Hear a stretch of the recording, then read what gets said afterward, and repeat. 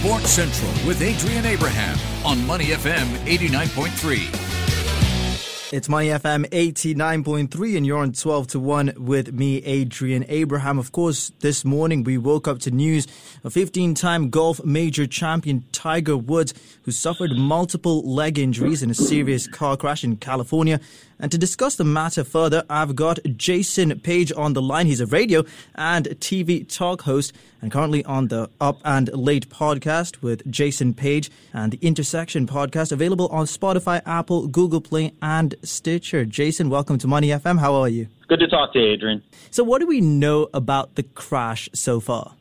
What we know is early morning hours on Tuesday morning, Tiger involved single vehicle wreck in an area that's noted to have a lot of car crashes in this area of California. And, you know, it's in this LA suburb, this Los Angeles suburb. He's driving his SUV. He's out there for a golf event that he sponsors, that he hosts out there, this Genesis Invitational. And he's driving in the early morning hours, a steep roadway. They even tell people they're supposed to sort of gear down in this spot because of the way this roadway winds. And somehow he winds up crossing the road into southbound traffic. Vehicle rolls over, goes off the road several hundred feet. I mean, if you've seen pictures of it, the crash scene looks terrible. The vehicle is all crumpled up. When the sheriff's deputy arrives on the scene, Tiger is alert. Tiger is awake. Tiger is speaking. He's coherent. He knows where he is. But ultimately, he cannot stand under his own power. They have to put him on a back brace. He suffers a crush injury to one of his ankles and also a compound fracture to the opposite leg. So you're talking about two serious leg injuries. Now, none of this is to even speak of the recent back surgery he had and whether or not this may have upset the surgery, the fifth surgery he's had on his back. Nobody's even talking about that yet. I think they're just focused on his legs and trying to get those stabilized. But when you're talking about a crush injury, Adrian, you're talking about a vehicle literally crushing his ankle, basically resting on his ankle and causing a crush injury. So it's pretty serious. He's in stable condition, serious but stable condition, and that's basically all we know right now. Because Tiger Woods, if there's one thing about him, Adrian, we know, he keeps things pretty private. He doesn't like to share too much of his personal life, and his agent has always been very close to the vest when it comes to information. So right now, we're not getting a lot of information other than what's being leaked out. Exactly, and Carlos Gonzalez, the Los Angeles Sheriff's deputy who first arrived at the scene of Tiger Woods' crash, said Woods was not able to stand on his own, but he was lucid and calm. At the same time, they're saying he had a seatbelt on and it probably saved his life. Jason, this isn't his first accident. In 2009, he was involved in a car accident which eventually led to admissions of infidelity and the breakdown of his marriage. He then took a break from golf but returned shortly afterwards. What do you remember from that crash in 2009? What we remember is his then wife, Elin Nordegren, basically chasing him around with a golf club.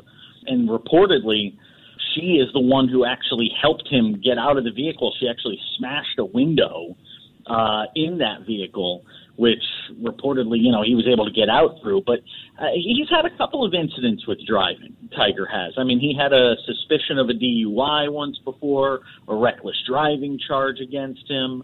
Tiger's had a couple of incidents on the roadway throughout his life. And, what you remember, despite all these different things that have happened with Tiger Woods throughout his life and throughout his career, what you ultimately remember is the guy came back from 5 back surgeries or 4 back surgeries at the time, several knee surgeries, 5 if I'm not mistaken, to win the Masters just a couple of years ago while in his 40s.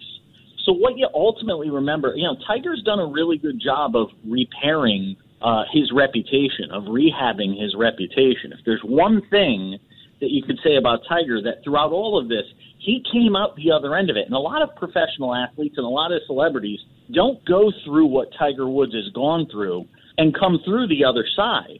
And Adrian, for better or worse, up until this crash, he had come through the other side. Yeah, we're in conversation with Jason Page. He's a radio and TV host and currently the host of the Up Late with Jason Page podcast and the Intersection podcast, available on Spotify, Apple, Google Play and Stitcher. Jason, in 2017, Woods was arrested on suspicion of driving under the influence when he was found asleep at the wheel of his car, and he later pleaded guilty to reckless driving.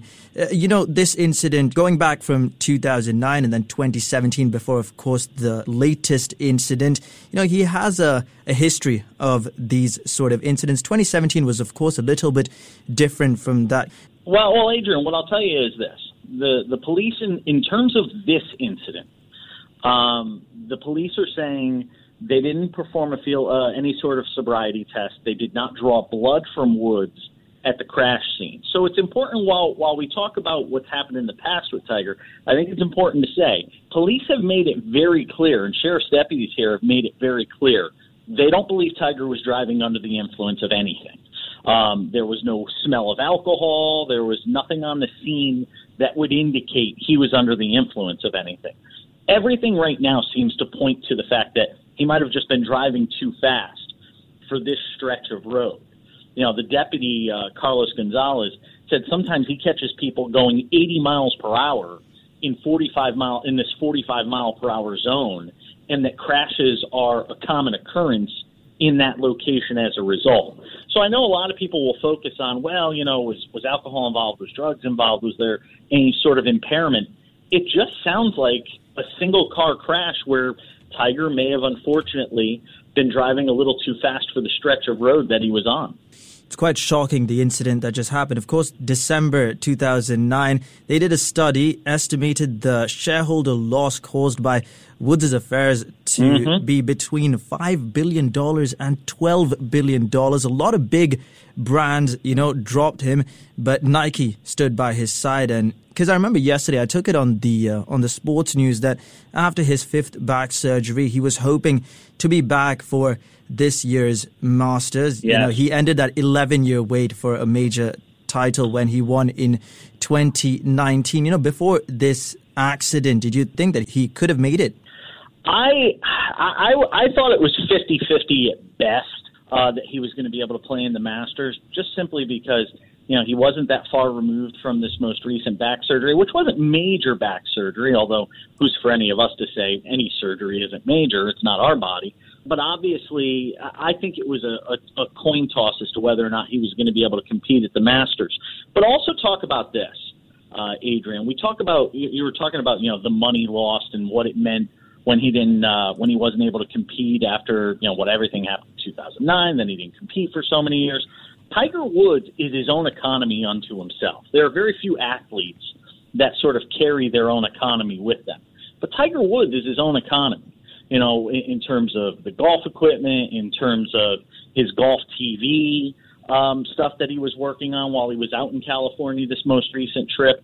Tiger Woods was his own economy. What he meant and what he has meant, I don't want to say in the past tense because he may still come back, but what he has meant to the PGA Tour in terms of ad revenue, in terms of prize purses, everybody in the game of golf has Tiger Woods to thank for the huge paychecks they cash, not just when they win tournaments, but when they finish 20th or 30th in a tournament. They have Tiger Woods to thank because he has meant so much to the economy of that game for years, single-handedly carrying the sport.